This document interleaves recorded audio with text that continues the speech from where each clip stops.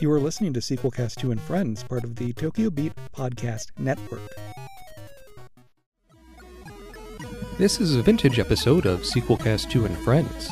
Audio quality may not be up to current standards. We apologize for the nastier audio artifacts. But it might be possible for me to help, Draco. After the credits roll, there's always more to tell. Especially when the video sales are doing really well. From Shock Treatment to Jason X to Police Academy 6. This is Sequel Cast, and they are unsurpassed at following the franchise until the bitter end. This is Sequel Cast, and your host the best that I inform you that the show will now begin. Hello and welcome to the Sequelcast. The Sequelcast is a podcast that looks at films in a franchise, one movie at a time. This time around, we're looking at the Harry Potter franchise. This specific episode, we're looking at Harry Potter and the Half-Blood Prince, which was released in 2009. I'm Matt. With me is Thrasher. Hello, hello. Our theme song you just heard was written and performed by Mark with a C. Check out his music at markwithac.com. And the Sequelcast is a proud member of the Battleship Pretension podcast fleet. Check out more film and TV podcasts at battleshippretension.com. And you can check out our website at sequelcast.com. And if you want to donate, support the show, you can do so at sequelcast.com/donate. So, Harry Potter and the Half-Blood Prince. It was the sixth book, but it's the sixth film, and there's 8 films in a 7-book series. It's the sixth book, but it was the sixth film. Right. I should have saved that, I guess, for the next week's show about the other one. But I like to call it like Harry Potter and the Exposition prequel dump. This is perhaps my least favorite Harry Potter film. I've only seen it twice. I could barely get through it the second time. Well, I'm gonna reveal a secret. I still haven't gotten through it. Oh, I've seen the film, but due to being out of town, the short of it is that I have not had time to leisurely watch this film. So I figured, I'll put the movie in. My girlfriend and I can watch it while we're eating dinner. The movie is still playing downstairs. Now, has your lady friend Sarah watched all the Harry Potters before? No, she hasn't. She'd only actually seen, I think, the first 4 were the only ones she remembered seeing. She knows she didn't see this one. She only read the book. But this movie is too long. Well, before we get into the length, and I certainly agree, and before the length gets into us, you cheeky boy. The length wasn't what it used to be. It was a bit wider than I expected, but sort of a chubby, but I could still feel it work its way around. The Sequelcast is a family show, if you haven't guessed by now. No, I'll stop laughing at my own jokes. Okay, so this came out in 2009, and yet the prior film, Harry Potter and the Order of the Phoenix, came out in 2007. Yeah. So that's a 2-year gap between, number 4, Goblet of Fire, number 5, Order of Phoenix, and number 6, Half-Blood Prince. And in this one, certainly the actors look a good bit older. Although it seems to work. I feel like they've caught up because the characters are supposed to be 16 or so now. I believe so. And, it's not like the 80s where you have a movie set in high school and all the actors are like 30. Although, wouldn't that be great? Will Ferrell as Harry Potter? I bet you that was a sketch on SNL at one time during his long tenured run on that series. If you don't know, listeners, SNL stands for Saturday Night Live. With Don Pardo, and Nora Dunn, Dana Carvey, and John Lovitz. We haven't watched the show since 1989. We assume that cast is still going strong. Sure. Actually, recently in Saturday Night Live, they've lost a lot of great cast members. Not that they've killed themselves, Exodus. But make the Exodus, which is always a sore point. But Fred Armisen is no longer going to be on the show. He is going to be missed. Yes, and not just Fred Armisen, but also, I can't remember the guy's name. Facey dude. the guy that does the he plays the character of the gay guy that does go to the different clubs in New York City. Oh, Bill Hader? Yes, Bill Hader is no Yes, the longer character going to be in the Stefan. show. Stefan, right. And then supposedly Jason Sudeikis might not be in the show for that much longer. But that's been rumored for the past, season or two. Anyway, those are big heavyweights. I think out of, the people in the cast, Jay Farrow, as an up-and-comer, I think has been doing very well. And Bobby Moynihan, they don't give enough to do, much like with Horatio Sanz when he was on the show. But this is not the Saturday Night Live cast. We're sequel With cast. Nora Dunn. Essentially, we're talking about Harry Potter and the Half-Blood Prince. So this came out in 2009. You want to do our box office gross? Yeah, Guessing let's game? talk about how gross that box office was. How down and dirty, funky, freaky, and nasty that box office was. I haven't seen something that gross since Clint Howard climbed out of my bathroom closet. So in 2009, where do you think Harry Potter 6 fell on the domestic gross? Domestic gross, I mean in the United States. I'm going to say 2, but only because that's when the new Star Trek came out, wasn't it? Yes and no. Oh. Yes to the first part, no to the second. It was number 3. Worldwide, though, it was also number 3. Huh. Domestically, in the United States, number 2 was Transformers Revenge of the Fallen, Oh! the second Excuse film me, in that series. The bile just rose in my throat. Yeah, so number 3 in the United States in 2009, Harry Potter 6, Harry Potter and the Half-Blood Prince, made around $300 million. Transformers 2 made $400 million. And number 1 was Goliath for that year, Avatar, Well, yeah. directed by James Cameron. And shockingly, it's 2013. We haven't seen an Avatar 2 yet.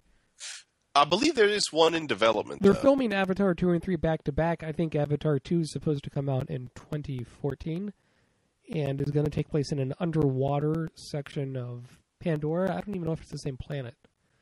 I believe it is supposed to be Pandora. Is it? Okay. I imagine it will have heavy environmental themes like the first Avatar, and also because it's a James Cameron film. 2009, overseas, what made the most money is number 3 was Harry Potter and the Half-Blood Prince. Number 2, Ice Age: Dawn of the Dinosaurs. I don't know if that's number 3 or number 4. I have a feeling it's number 3. In the Ice Age series? Yes, I've only seen Ice Age 1 on an airplane with the sound off because I didn't want to pay money for headphones. I do believe that is the third one. The first Ice Age is actually quite fun. The sequels do become incredibly tortured. The squirrel from the trailers that's trying to get the nut to get your butt, as they would say in Good Vibrations. But aren't we all, eh? Yeah, it's not the meaning of life. It's the meaning of life. Why are we here? What's life all about? We're not talking about Monty Python. We're talking about Harry Potter. I just talking to Shecky Spielberg right there. I gotta say, we are about to say Harry Potter as many times as the characters in these films. If they don't say Harry Potter, the character says, Harry Potter! "Brilliant, bloody brilliant! You got me snug in a tosser right there." Yeah. Pipchery! And number 1, worldwide in 2009. This is hard to believe. Was Avatar? That part's not hard to believe, but I guess the worldwide gross was $2 billion. It did better than Titanic, which used to be the number 1. And we have to come to terms with the fact that in 2009, the number 1 film was called Avatar, which isn't a great title. But Well, why don't you think it's a great title? we're not talking about Avatar yet, so I'm not going to get it. It's just such a nerdy term that's really vague, and it's not evocative of much of everything. It's like calling Harry Potter a wizard. Well, do you think Harry Potter and the Half-Blood Prince is a good title? No, I don't. I think it sounds pretentious. Well, the thing that I don't like about the title is, much like with the Goblet of Fire, the thing that's in the title has almost nothing to do with the story. Okay, I mean, story is a big problem with Harry Potter and the Half-Blood Prince. It drives me nuts. But let's start off where we normally start off on the sequel cast before our numerous and varied tangents. when did you first see Harry Potter and the Half-Blood Prince? Was it prepping for the show? Today's show is brought to you by Epos Gaming Audio. With a comprehensive lineup of both wired and wireless headsets, gaming amplifiers, microphones, and webcams, Epos has everything you need to experience the power of audio. Like their H6 Pro lineup, which features 2 versions, an open or closed headset. The closed headset allows you to tap into exceptionally detailed audio and seals out ambient noise, while the open version delivers natural, high-fidelity audio with an incredible soundstage. Both headsets include a magnetic detachable microphone and a sleek design that has no wild RBG configurations, just good design. Listeners can save 15% by visiting www.eposaudio.com/gaming and entering code EPOSFriends15 at checkout. Yes, it was an hour ago, and it's like a 2.5. No, it was 2 hours ago, and it's a 2.5 hour movie, so I still haven't seen the last 20 minutes or so. 153 minutes to be exact. Yeah, I first saw this a few years ago. Amazon.com has their deals of the day, where it's heavily discounted stuff, but it's limited as far as when you can get it. They had a deal for Harry Potter 1 through 6 on Blu-ray for like $50, which was a real good grab. And Cool. I got that as a present for myself and my wife, my family. And, so we didn't get a chance to catch this in the theater. We saw this at home, and there's a lot in this book that they left out. There's apparently even more backstory. In fact, we got a comment from friend of the show, Ryan Haas, who was a guest on our video game sequelcast episode on Super Mario Brothers. Nice. He's off the Super Mario Brothers, the movie fan site at smbmovie.com. He said he thought this film, way too much focus on the romance stuff, not enough payoff with Dumbledore, not enough focus on Voldemort, backstory like the book. Oh, and they completely shortchanged Snape. Not one scene with him as the dark arts teacher. Already, that's a bunch of stuff that was not in this film. Yeah. Well, the funny thing is, like, I enjoyed all the romance stuff, but Really? now that I'm more consciously aware of exactly how long this movie is, I wish it had been cut for time. After the first... scratch that. Even from the beginning of this Harry Potter film saga, and I've read the entire first book. I've read, probably the first 50 pages of the other books.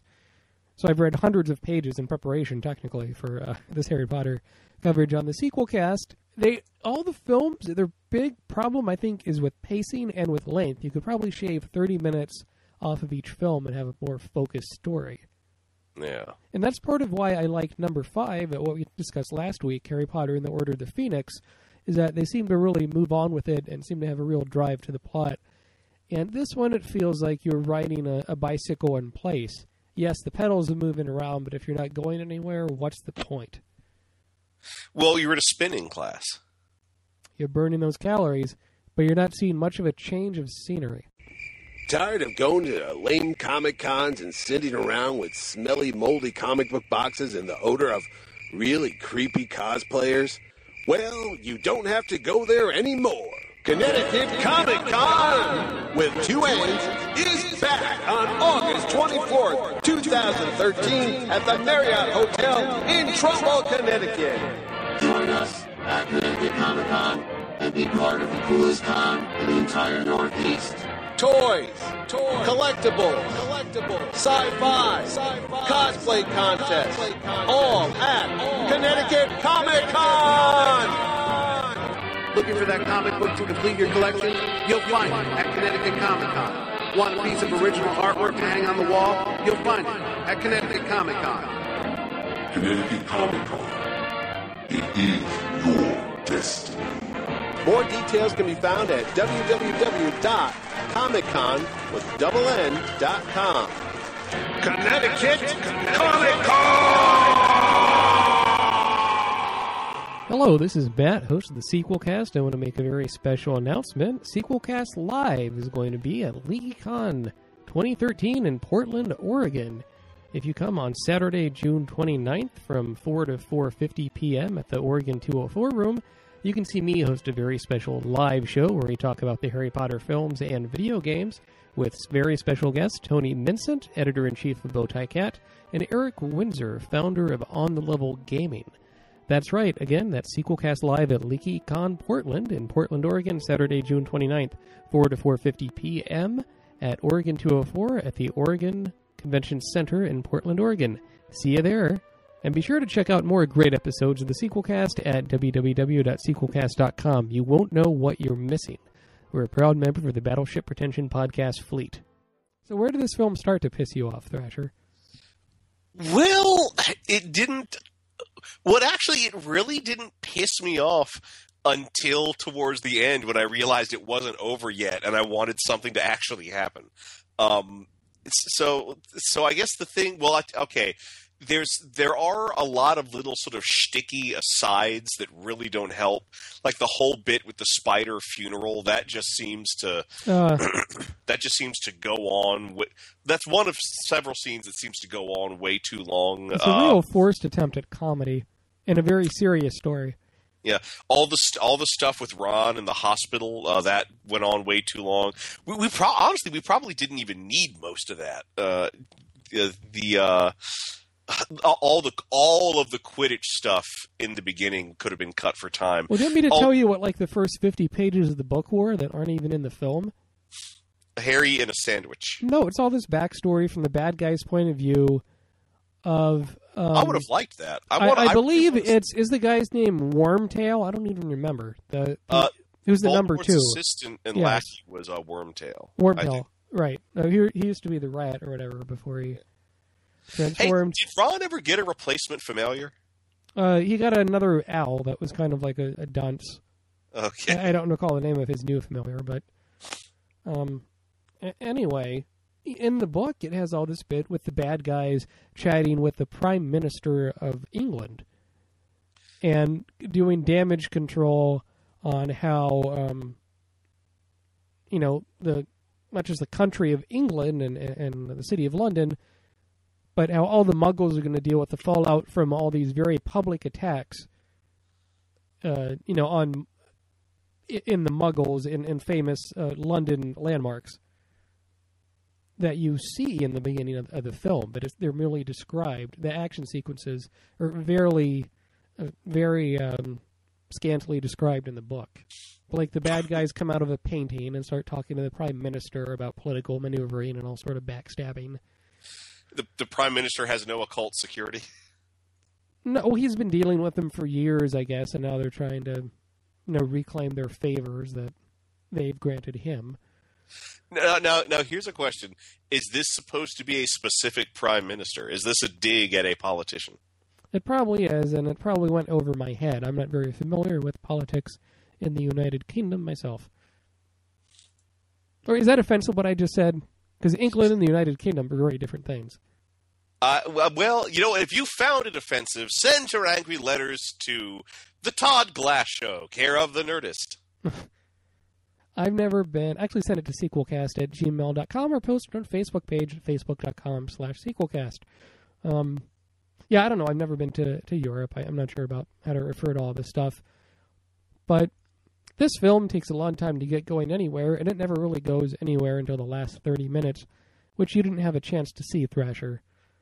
Very true. It does seem like there's only a handful of significant events that happen, and most of them are crammed into the end of the film. Out of the actors that have gotten older in this film, I think Rupert Grint has aged the poorest. He's in the most gangly teenager look. He's a bit more stocky. They have him doing more business with training people in Quidditch and participating in matches. And the character of Ron Weasley, played by Rupert Grint, is always a second banana. Wouldn't you say? Yeah. Although with this whole Quidditch and romance angle, they do at least have stuff that he can do now. Do you like sort of the love triangle where because he's sort of like the hero of the team, only because Hermione cast a spell that makes him super duper good at Quidditch, Well, no. All she does in the movie is during trials nudges the other goalkeeper out of the way so that he has a higher score as a goalkeeper, and that's what keeps him on the team. And then Harry pretends to put the luck potion in his drink to make him really good, and Ron believes he's had the luck potion, but he really hasn't. But it makes him confident enough that he plays one of the best games ever. I missed all that. I didn't get all that from the movie. It's all there. It's pretty telegraphed. I'm sure it's telegraphed, but after the freshness of Quidditch in the first film, I just find the matches boring, and it's not filmed like a real sports match. Well, I'm and the rules are going to complicated. disagree with you because this is the first time I think we've ever seen Quidditch portrayed as an actual sport that makes sense. Is it because the special effects have gotten better, or the shot composition? No, the special effects are better, but it's not that. It's that when I see them practicing Quidditch suddenly makes sense. You're trying to get a ball into a goal. All that bullshit with demolition, flying murder balls, and golden snitches is completely absent. I mean, the flying murder balls, I don't recall the name of that. Bludgers. Yeah, I mean, that's like bonus points. That's gravy. But you're right. It's ultimately getting a ball through a hoop.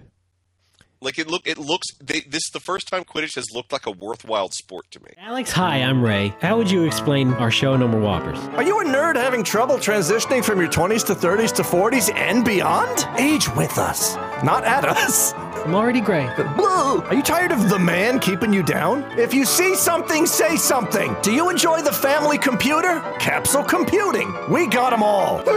No more Whoppers. We outlived the queen. She said it couldn't be done. No, I'm fading. Come back. I can't do this alone. Do you enjoy number munchers? And is numbers what you call Then listen to No More Whoppers. Only on the Tokyo Beat Network. Were you a bit disappointed when they pump up the romance angle that it's not that Hermione doesn't lust after Harry Potter, it's Ron Weasley? I like that she doesn't lust after Harry Potter. I like that she's not attracted to the chosen one. She's attracted to the guy that has actual personality and a little bit of integrity. It was a bit of a surprise to me. I think it's it zigs where you think it would zag, in that regard. And I mean, my major problem, and we've gone on for over 10 minutes here with this film, is how many fucking flashbacks there are. My God. Yeah, and that's in part because of the device with the memory storage, which is finally paying off after weirding me out in the previous films. It's paying off, but I mean, they kind of covered some of this ground already in Harry Potter Chamber of Secrets with the young Tom Riddle as a student, and they kind of go back to that and flesh that out a bit more. And judging from what our listeners are saying, in the book they go into even more detail about all that. And I don't find this backstory that interesting. Yes, Tom Riddle was a bad student that manipulated people. We knew that already. Well, now that you mention it, I guess because they have made it clear. It's been clear from the very first film that Voldemort has found a way to escape death. And the only real revelation we get is that, now we have some idea of how he did it with a piece of magic that we've never seen discussed before. Not just that, but the notion of the Horcruxes, which are the 7, I guess every time you kill someone, you lose part of your soul. Well, the explanation is that murder is, as a fundamentally unnatural act, damages your soul in such a way that it lets you split it. And if you put a split part of your soul into the object, that'll be protected and will still be around. So even if your body is killed, you'll still have a soul somewhere on the prime material plane and can be brought back. Right. But and that's okay, but just the thing that, we got to destroy all these 7 objects to kill Voldemort once and for all, it's so video gamey to me. And I like video games, but it's such an obvious plot device. It's an egg McGuffin, as Hitchcock called it. Or just a MacGuffin, right? It's I don't know. I just think that's so. Well, although the thing that I do like about that is that we do like it it puts some of the earlier films in context, where we learned that the journal from Chamber of Secrets was one of Voldemort's Horcruxes. Now, given that you've watched all these films as part of this discussion here on the Sequel Cast over these past several episodes, and you feel like not a lot happens in these films, do you feel you could go from Harry Potter 1 to Harry Potter 2 to Harry Potter 6 and not miss much? I think so. Although you should probably see Order of the Phoenix, because stuff actually happens in Order of the Phoenix. I was kind of expecting in this film, Order of the Phoenix is all about Dumbledore's army. I was expecting more of sort of like a siege of the good kids versus the bad kids and wizards and stuff, and you don't get that yet in this film.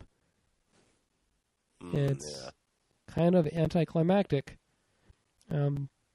Before we get into the spooky, shocking twist at the end of the film, dun, dun, dun. Let's take a minute to talk about our website at sequelcast.com and a very special announcement related to the Harry Potter convention LeakyCon. Oh my, oh my. Do you know what I'm talking about? Maybe I do, maybe I don't.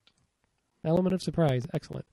So if you want to check out past episodes of the Sequelcast podcast, you can do so at sequelcast.com or look up Sequelcast on Twitter.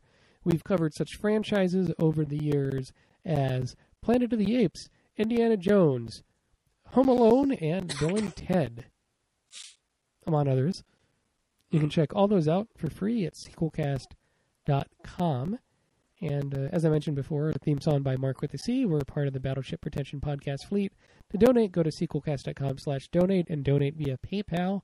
Doing a podcast isn't free. It's not terribly expensive, but it costs some money, so we'd like to defray those costs. You can also hear Sequelcast on Stitcher Smart Radio. It's an app where you can listen to podcasts streaming on the go. You don't have to wait for minutes or even hours for a podcast to download. You can just get the app from stitcher.com/sequelcast, and the Sequelcast podcast will be added as some of your favorite shows, which, of course, why wouldn't they be? And if you like Sequelcast, we got other shows in the Sequelcast roster of podcast. We have sequel commentary, audio commentaries to cult films and sequels, Video Game Sequelcast, which covers video game franchises, Sequelcast Special, which covers movie topics at large, and that's it at the moment. I really want to do a sequel commentary tying into our Harry Potter discussion, but I cannot find just the right thing to do a commentary on. Would a Harry Potter film be too much, or they're all pretty long? That's the problem. Yeah, well, the thing is, and everything I care to say, I think I've already said on these episodes. Right. I don't think I'd be adding any new insight. Well, given the text message I sent the other day, did you have a copy of Willow? No, I do not, but I can find one. It's not that hard to get. Well, if that's maybe we should record a sequel commentary together. We haven't done that in a while on Willow, because that's like with magic. That's quasi Harry Potter related. Well, no, and Warwick Davis is in both Harry Potter and Willow, correct? Yes, yeah, he plays multiple roles in the Harry Potter series. Also, if you want to follow along with a movie we're talking about here in Sequelcast, if you go to sequelcast.com and look on the right there, we have a Rent a Movie link, which is links to Amazon Instant Video Rentals. So it's streaming video rentals for typically like $1.99 or $2.99 a piece.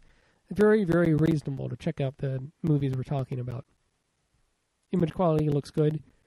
And you can watch these rentals on your TV if you're an Amazon Prime member and have something like a PlayStation 3 and Xbox 360, Roku, or another device to watch it on your TV. Or, of course, you can watch it on your computer. So, there you go. Of course, there's merchandise. Go to cafepress.com/sequelcast to buy buttons, t-shirts, whiskey flasks, and all sorts of goodness. Nobody's done that yet, but why not be the first? We will celebrate that first sale. Indeed. So, do you want me to...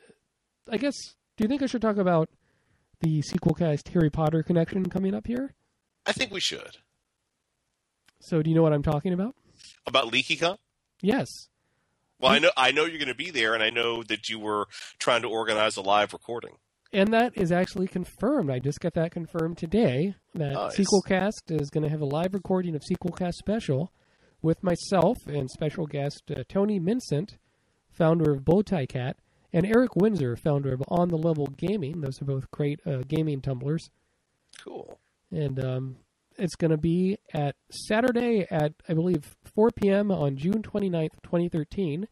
You can get passes to LeakyCon. Just go to leakycon.com/Portland. What I'm not sure is if you have to get a whole 3-day pass or if they sell individual day passes to the convention. Most will sell individual day passes. Yeah, this is the first time LeakyCon has been in Portland, Oregon. It's been in the United States a few times, Chicago in particular, and it's a Harry Potter convention based out of merry old London, England. So if you want to get your Hufflepuffed, go to the Sequelcast special live recording Saturday, June 29th, 2013 at 4 p.m. Pacific time. And we will have a recording of that will be available as a Sequelcast special. So I'm really excited. I've never been, let alone hosted a panel at a convention before. And I've been to a lot of comic conventions in the past, so I'm... It can be quite a thrill. Just make sure that if there is any sound equipment, it's properly set up. Sure. Testing 1, 2, 3. Testing 1, 1. Oh gosh. Okay. So I actually moderated a panel at Comicpalooza this past weekend. Yes. Which by the way, if you have not seen the Patrick Stewart clip from Comicpalooza, definitely seek it out. Excellent. It's making the rounds. It's great. Yeah. On the internet. But so I did a panel. So there were 4 people on the panel and then me moderating, and the AV setup. What was the topic? The topic was on paranormal investigations. But we had a couple of different ghost hunters and a cryptozoologist on the panel. Oh, I see. Okay. Right. But the thing is, the audio setup that the convention had provided for us, they gave us 3 microphones and no microphone stands. So anytime someone finished speaking, let me guess. What do you hear on the table? Boom, boom. Yeah, they were just lying on the table. So anytime someone was done speaking, they would try to pass the mic. And if someone did grab the mic, the mics were moving all over the table, and we were effectively braiding the 3 cords. But if no one took the mic, or if someone grabbed one of the other mics, whoever had the mic who was done speaking would just drop it on the table. Oh, it was terrible. But the microphones worked. Oh yeah, they worked. They worked fine. They were just constantly being dropped and tangled. What was the first time you were at a panel at a convention? Not running a LARP, but actually, I think the first time I attended a panel was a panel on shared world fiction in Dragon Con in 2004. Robert Asprin was on that panel. This was, of course, before he died. I would love to go to a panel he's been on since he's died, but that's very complicated. I don't mean panel you've attended. I had a commitment at a different event. I don't mean panel you've attended. I mean panel where you've been on the other side, you know. Oh, where I've been actually speaking. A participant, yes. Oh, wow. An active participant. I guess that would have been that would have been one of our LARP panels at Origins or Gen Con, probably in 2008, 2009. Now, when you were at your convention you were just at, did you pimp the sequel cast good and hard? Yes, I did. Did anyone say, I've heard of that? There were lots of Harry Potter fans there, so there were lots of opportunities to bring up the fact that we were covering the series. Excellent. Was anyone like, I've heard of that show? No, but there were many people who had heard of LeakyCon. Oh, cool. Great. And I think a small handful that we're going to try to go. Well, thank you for that. So let's go back ostensibly to our discussion of Harry Potter and the Half-Blood Prince. Yeah, okay, so I got to ask this. So early on, Harry gets this old, tattered book about potions, right. And it's got all these awesome notes scribbled in the margins, like any decent book of magic is going to have. But there's this little cryptic thing in there where it says this book is the property of the Half-Blood Prince. The identity of the Half-Blood Prince, it never comes up in this movie, at least in none of the scenes I saw. They talk about how there's no reference to it in the library, even in like the top secret section of the library. Yeah, and everyone seems to want to know who this person is, except Harry, which is weird because every time they found a mysterious book with a mysterious name, something's gone horribly wrong. You'd think he would have figured out that it's worth knowing who the book used to belong to. Yeah, there's a part, I think it's not too far after the spider funeral. I mean, and this film really ties in a lot to number 2, Chamber of Secrets, is they do some kind of spell where they take a memory from the new goopy professor in this one. Slughorn, played by Jim Broadbent, who's a very funny actor. Awesome. And he's really low-key for a Harry Potter film, I think, as a professor in this. Well, he's delightfully nonchalant. I really love that. I love Jim Broadbent from Baz Luhrmann's film Moulin Rouge, where he sings a cover of Like a Virgin. Oh, he's also the 11th Doctor in Doctor Who: The Curse of Fatal Death. Really? Yes. Oh, okay. He's the 11th Doctor, the Doctor that's very embarrassed around women. that fits. I really love the way they play around with that. They give every Doctor one overblown personality trait, and that's his. Oh, great. He's also in. He played Mother in the Avengers with Uma Thurman. Excuse me, and I believe he's also in. One of the Blackadders. Gotcha. Very cool. What was I going to say? Right. So he extracts like this final flashback sequence that they look in the pool from the guy, and you find out even more about Tom Riddle, that he has the Horcruxes, and all of this, and that he is once again Voldemort, as a titular half-blood prince. Who would have thought the main bad guy of the series would have been the source of the mystery yet again? So that's kind of tired. And yet, so it wasn't Hagrid then? No, and you have... So wait, what makes Voldemort the Half-Blood Prince? I don't recall. They don't focus on... he has a parent that was a wizard and a parent that was a muggle? I think you're probably right. I have no idea. I wasn't paying much attention at that point. I was getting very bored with the movie and eating popcorn, struggling to stay awake after a rollicking day of work that starts at 6 in the morning. So, excuse me. The thing with the Horcruxes, I think, is a nice thing about the device is it's not like all the Horcruxes look like a gem or something. It's hidden in whatever item. Yeah, I like that the Horcruxes could feasibly be just about anything. Sort of like the climax of Return to Oz, huh? Oh, very true. So, there's towards the climax, Harry Potter teams up with Dumbledore alone to recover some Horcruxes in a small stone, like rock island in a cave. Yeah, in a sea cave, where I think it's a pseudo-sexual sequence where Harry Potter has to keep on filling his old mentor's mouth with liquid, even though the mentor doth protest, and he has to make sure he drinks it to the last drop. Yeah, the last thing I saw before I had to run up to start this recording was Dumbledore starting to drink from that weird cauldron using the seashells. The scene is comically long. Dumbledore makes a lemon face. He's like puckering. He's like, "No, Harry Potter, don't put it in my mouth." Well, perhaps not with the dialogue. Why is it important that he drank what was in there? Because if he drinks all what's in the what do you call it? The fountain thing. Yeah. One of the Horcruxes is at the bottom. If you drink it all, but drinking it all can possibly kill you. No, it doesn't appear unless all the liquid has vanished. And the stuff isn't poison. Because if I was evil, I would. That's my trap. I would say, you have to drink all the stuff to get the magic thing.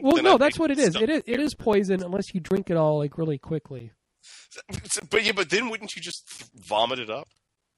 Apparently, it's not that bitter. I don't know. And actually, speaking of vomit, did you notice the unusual number of references to vomit in this movie? I know in the beginning when a waitress is flirting with Harry Potter in London at a bar, Harry Potter, tries to pretend like he's not Harry Potter, and he calls Harry Potter a tosser, which I think is kind of a surprising thing to say in a PG film, but perhaps the censors didn't realize. Well, no, doesn't tosser basically mean jack off, right? Yeah, it's Okay. the same thing. It's like it's a little worse version of wanker. And in fact, tosser may in fact be a very old saying. It may in fact refer to the person who is in yes, the current version refers to masturbating, but there are some linguists and philologists who believe that it actually goes back to when you used to have a servant who emptied your chamber pot by tossing it out the window. Oh, that makes sense. And so that a tosser might also refer to a handler of human waste.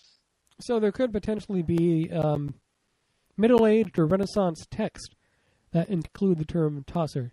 Indeed, but that's the thing though about the film ratings board, they're a bunch of stodgy old motherfuckers who know nothing about the world. Take that, ratings board. And so this film, Harry Potter 6, was in the United States was rated PG. Yep. Harry Potter 3 through 5 were rated PG-13. And there was a surprising amount of blood in this movie, like when Draco gets cut up for some reason. Right, where Harry Potter almost kills him yet again in the fucking bathroom. Yeah, another weird bathroom scene. I'm definitely going to talk about this when I do my sequel cast special live at LeakyCon at the end of June in Portland, Oregon. But, I mean, the bathroom focus, maybe that's trying to be Freudian. I don't know. I have no idea. Your mother is the greatest toilet of all. Okay. Okay, I never want to hear you speak again. With that all being said, the famous climax of this film is Dumbledore is killed by Severus Snape. But meanwhile, Harry Potter is underneath the stairs, overhearing yet another info dump discussion where Draco Malfoy is revealing to Dumbledore where all the different Horcruxes are, and Dumbledore knows that Harry Potter is listening.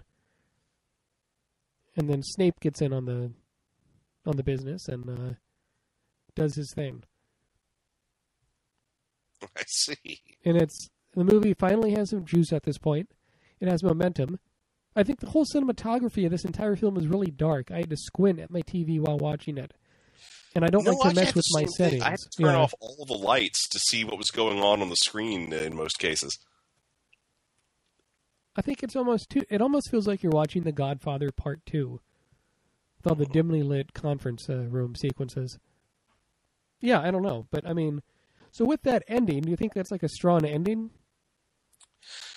Well, Dumbledore, by this point, Dumbledore is a character that I do care about, so I'm sure had I seen it, I would have cared that he died, but at the same time, I already knew he died. Yeah, you do get a scene afterwards of Harry Potter. Came out. You get Harry Potter, chasing down Snape and Draco and the rest, firing blast magic at Snape, and Snape just uses all these defensive spells, because of course he's master of the defensive against the dark arts.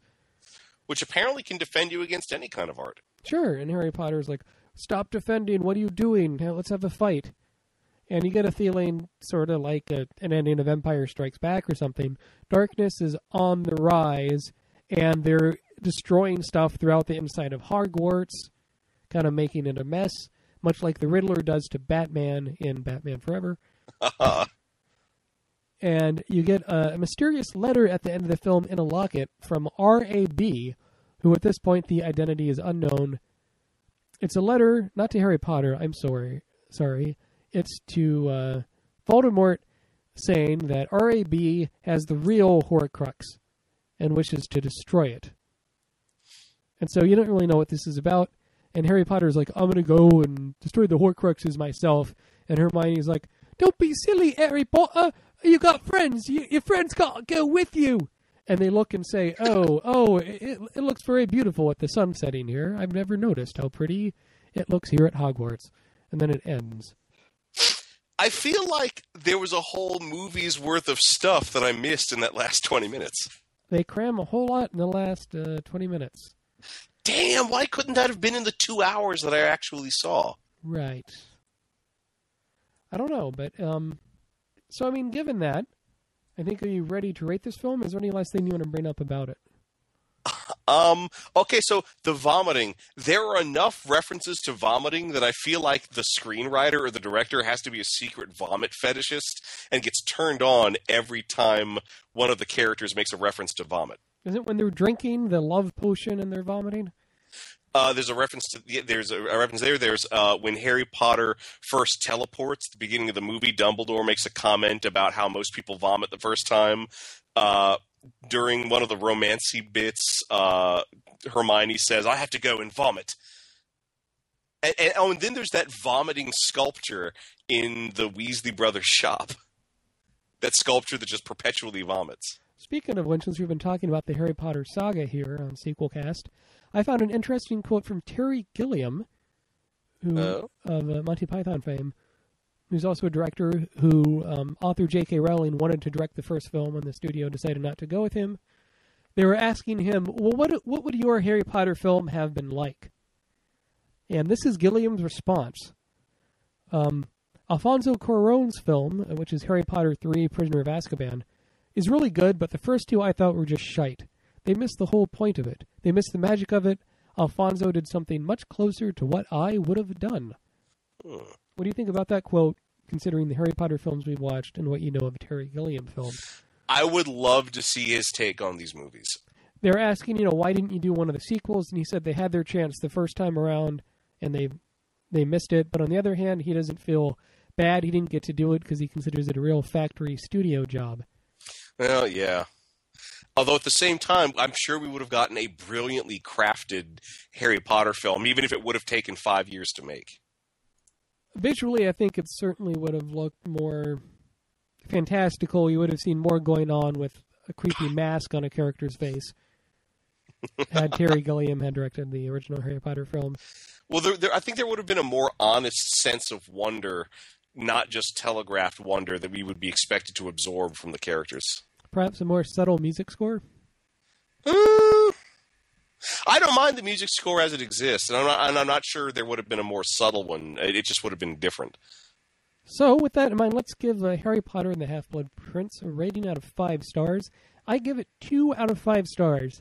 Perhaps my least favorite Harry Potter film. It's full of flashbacks, info dumps, and it just plain stinks, in the words of John Lovitz as the critic. It's much like Harry Potter Chamber of Secrets, the second one. It just seems to be kicking the ball ahead in the field, waiting for the next film to actually put it into play. I was going to give this one 4 stars until I had to leave the movie after 2 hours to do this recording.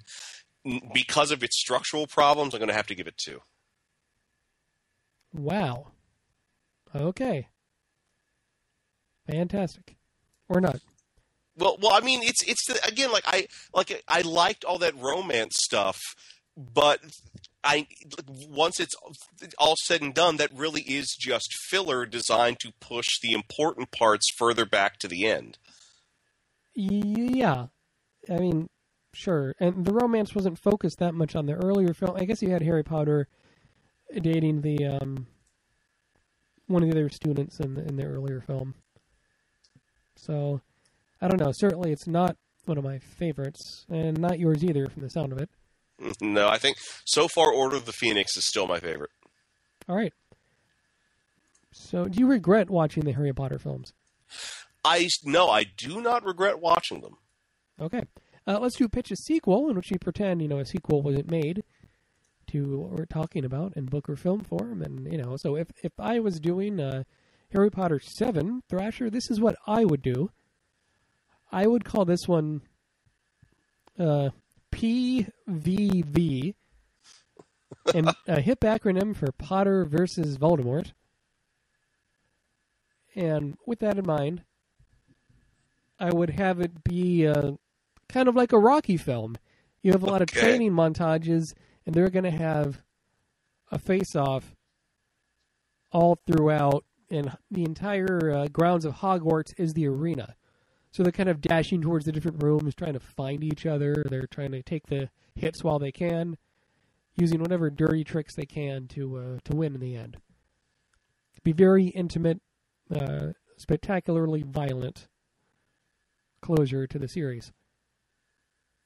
Thrasher, what's your pitch of sequel? Okay.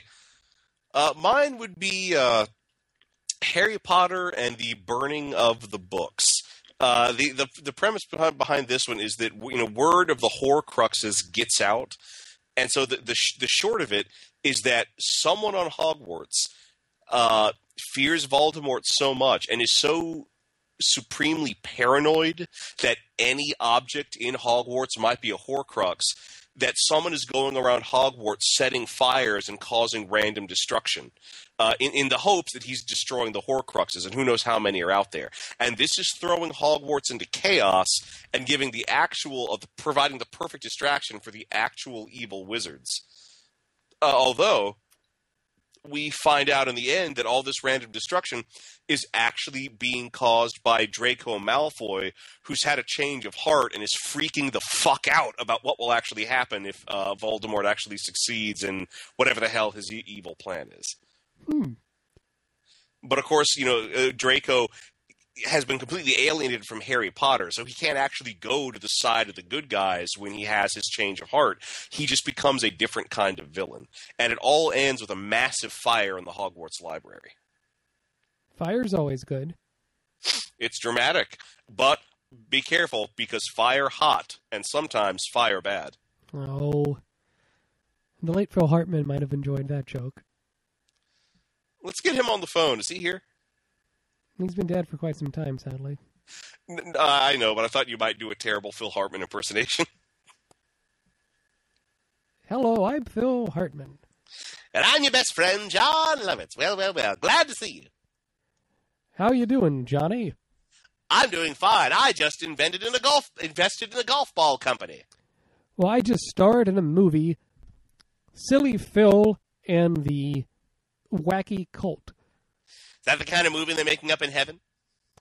It is. I have a horse that has tons of adventures until it realizes that it's only as wacky as its owner, me. It's a thrilling conclusion. Well, I think, wait for it, it stinks. Well, you would, Lovitz, because of all the shit you have stuffed up your nose, everything stinks. That's medicinal. End scene. Well, your Lovitz sounded more like Lovitz than my Hartman sounded like Hartman. Very good. The good time was had by all. Very good times, yes. So let's go into sequel news over at our Facebook page at facebook.com/sequelcast. We post some current news about, movie sequels in development. I thought we'd talk about some current, as of this recording, news stories on sequels. Do you have one you'd like to talk about, Thrasher? Well, there is one I'd like to talk about because it is in a way related to related to the recent Star Trek sequel. Yes. But J.J. Abrams has secured the rights to produce a movie based on Rod Serling's final screenplay. Really? Yes, he did. Rod Serling, shortly before he died of cancer, I want to say this was in 1975, had written a screenplay called The Stops Along the Way, which was never made after he passed. And this is going to be I don't know if it's going to be J.J. Abrams' next project, but it'll probably be the project he wraps up after Star Wars. J.J. Abrams is very good at imitating styles of how things look from different time periods. So I'd hope if he adapted a Rod Serling thing, maybe he would do black and white, although I guess it wouldn't have to be. Well, I mean, I would love it. I love period pieces. I would love it as a period piece, either in the 50s or the 70s. I like J.J. Abrams, but I'm just not really sure what his own style is. He imitates other styles so much and so well, almost spookily well at times, that if he was up to his own druthers doing his own original thing that wasn't an homage to something else, what would it be? What would it look like? I honestly don't know. You're right. He does kind of just just sort of take an ape. He does it very well, and but I guess I'm still dealing with a lot of fallout from the new Star Wars. Star Trek. I'm waiting to feel the same way about Star Wars now that I think about it. Maybe Star Wars Episode 7 will surprise you. I want it to surprise me, but more importantly, I want it to surprise me in a good way. So a piece of sequel news is about Schwarzenegger has a trio of sequels in development that are in the scripting stage. One is Terminator 5. One is Twins 2, where he'd be triplets with him, Danny DeVito, and the triplet would be Eddie Murphy. Oh, I've heard about that. And the third would be a new Conan the Barbarian film, with him as an older Conan that's supposed to have more of the tone of the Clint Eastwood film Unforgiven, dealing with the dilemma, what happens when a barbarian gets old? I really do want to see a King Conan movie. Out of those three, that's the one that'd be more appealing to you? Yeah, that's the one I'm more gravitating towards. I would I would love it to be as cerebral as the first Conan film, and just make it about the nature of power, age, and time, and legend. In fact, co-writer and director of the first Conan film, John Milius, had a script called King Conan, about Conan the Barbarian and Conan's son and old age and that sort of thing, that he was all set up to do with Arnold Schwarzenegger in the lead, and then Arnold Schwarzenegger decided to run for governor of California. How'd that work out? He was governor of California for quite some time. And reelected, so, that's was a success, I guess. He wasn't always well-liked, from what I understand, but I've never lived in California, so what do I know about that period? I think Conan would be my preference if any of those three get made. Although Terminator 5, I'm curious about, because had you seen the fourth Terminator, Will? No, I've only seen the first two. Oh, we might have to do those in sequel cast then. I judging by your tone of voice, I think we will. Yeah. Surprising that we haven't. That's one of those big ones. But I think Terminator 5 is just one of those.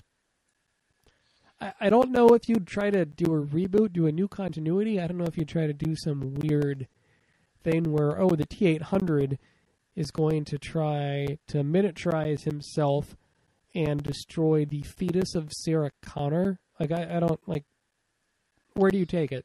I'm hearing are clicks and whistles. Do you have Terminator 5 take place after Terminator 4 and kind of bridge the gap? And it would end where Terminator 1 begins? Well, I guess the thing is they keep each movie seems to interpret the future history differently. Because remember, in the first Terminator, the robots were losing the war. And so sending an assassin back in time was their desperate gamble to turn things around. But then in the second one, they're winning again. But then in the third one, they're losing again. But then the third one, as it says in the title, Rise of the Machines. And in the fourth one, it's about the formation, the very early formation of the rebellion. And it has Kyle Reese as a character and John Connor. And Terminator 4, I won't spoil that scene, I guess, so I'll shut up. You can't spoil Terminator 4 for me. Terminator 4 has a scene near the end where they're going through like a Skynet construction factory, and they run into a T-800 with a Arnold Schwarzenegger, not exoskeleton, what do you call it? Skin? Face, yeah, yes. And it's CG replacement. That's pretty decent. So it'll be interesting to see which of those Schwarzenegger things goes forward. I think if any of them actually become movies, they will certainly do better than Schwarzenegger's, most recent theatrical film, The Last Stand, which is his first starring vehicle since Terminator 3: Rise of the Machines. And The Last Stand did terribly in overseas gross. But it's not attached to a big old franchise, you see. So there you go. If you want to check out more sequel news or talk to us, a good way to do it is on our Facebook page at facebook.com/sequelcast. Now to our final segment of the show, What You Watching? Nice. What are you watching? Oh, you're asking me. Okay. As is my right as first speaker. I've been watched about a third of season 4 of Arrested Development, which was Nice. is on Netflix Watch instantly. Netflix financed the whole thing. That's kind of the new thing Netflix is doing now. That's actually what I was going to talk about too. Oh, well, let's talk about it. Let's talk together. Yeah. Two are better than one. So what do you think? Because my wife and I have been rewatching seasons 1 through 3 over the past month to get caught up. Because Arrested Development, even though it's a sitcom, has a really complicated story and complicated family dynamics. It sure does, and they reflect that in the actual structure of the new season 4. I don't like all the time jumping stuff. I do agree with you there. If they do more, I hope they don't do the time jumping. But I think the time jumping is just a byproduct of the fact that there have been so many years since the original series and the new series. So I don't think they'll stick with that. Well, and part of the reason why they have episodes focused on individual characters is just because of scheduling issues with all the actors. Mm. Do you think that hurts the show, or it's not all the family living together in the same house anymore? I don't think it hurt. Well, it doesn't exactly hurt the show. It's just that the episodes are a half hour or more long without commercial breaks. And because most of the episodes all cover the same period of time, but from different characters' perspectives, there's a lot of retread in a number of the episodes that in many ways I would rather wasn't there. A lot of stock footage. Well, no, it's not stock footage. It's just that you'll enter these scenes. There's certain scenes that you will see again and again and again, but each time you see them, it's either from a different character's perspective or you have some additional information that puts that scene into a whole different context. It's just that you're still rewatching those scenes again and again and again. I think there could be a more efficient way of doing that. I'm sure there's someone working on a fan-edit chronological cut of Arrested Development season 4. It already exists, actually. Does it? Really? It was posted to the AV Club's Good Job Internet column. Huh. Have you seen it? No. When it was posted, I was only halfway through the season. I have not had a chance to go back since seeing all of the new season. So since you've seen all the new season and I haven't, does it get better? Because the only episode I've really liked so far is the first Tobias episode. Oh, it does. It does indeed get better. In fact, there's an episode called "It Gets Better." They do some amazing things. However, and I when you get to the last 2 episodes, you'll realize that they are counting on having one more season. Because it has the same kind of ending that the first 2 seasons did, where it's clearly a setup for more things to come. Yeah. And I certainly hope they get it, because there's stories worth telling with these characters.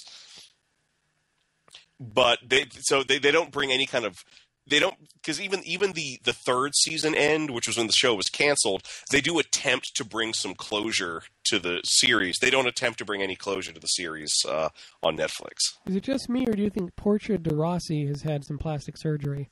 Oh, she probably has. Since season 3. She probably has, but they never talk about Jeffrey Tambor's plastic surgery. He's had plastic surgery?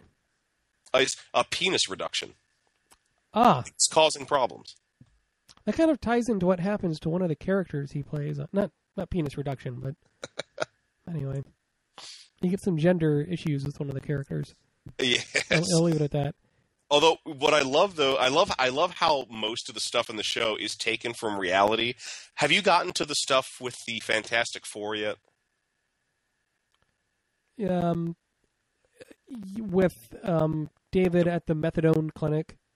Yes. And yes, I've seen that stuff. Okay, well, do you know all the Fantastic Four stuff actually happened, right? Yes, with the Roger Corman 90s thing, sure. Yeah, so that they could maintain the rights. No, and Maria Bamford is a nice supporting addition to the cast in some of the episodes. Amazing. I've seen her do stand-up a few times. And she's an original. It's so different what she does with comedy. And you either love it or you hate it, and I love it. She was great to have in there. I just like the gag with Tobias feeding his family a Thanksgiving dinner, and he puts a live duck in the oven. and then they take it out and it's still alive, but it's just charred. That keeps coming back. That's actually one of the running gags. Oh, good. You'll learn more things about that duck and about that Thanksgiving. Okay, that's a lot of good physical. Daddy wants to get his rocks off. Oh yeah, right? Oh yeah. Very Tobias quote. But no, if you like Arrested Development, I think it's fair to say you'll like the new season. That's available exclusive on Netflix streaming in the United States. Not sure about its availability overseas. But if you're a listener from the United States, you might want to try out a trial of Netflix just to check out Season 4 if you're a Arrested Development fan. But it's worth watching the previous seasons before jumping into this one. Yeah, I can't imagine what it would be like watching the new season without being intimately familiar with the first three. Yeah, you and I used to watch this in college a lot, Thrasher. Oh, we loved it. And it dawned on me that I was always really confused watching Arrested Development because I watched Season 1 and 2 with you basically every week as it aired. But I had never seen Season 1. And really? Season 1, until rewatching it to prep for Season 4 of Arrested Development. And Season 1 does such a great job of setting up who these characters are that without even seeing Season 1, I was very confused throughout Season 2 and 3. Talked plenty on the sequel cast. Some, apparently, about Harry Potter and the Half-Blood Prince. Tune in next week when we talk about Harry Potter and the Deathly Hallows Part 1. Part 1. You can follow me on Twitter at SequelCast. And you can follow me on Twitter at InternetMayor. Check out old episodes at sequelcast.com. Support the show at sequelcast.com/donate. For the Sequelcast, this is Matt. And this is Thrasher. Saying... He was the king of the arachnid. I know Harry Potter. He's a little bit of a tosser, really. he tossed in my face once. You know what I love is that Harry, at the beginning, is just a regular bloke trying to get it off with a lady. I just love that. Yeah, it's makes him a bit more human. Less, they have the term Muggle for human. Do they have a term for like wizard people? They probably just call wizard people us.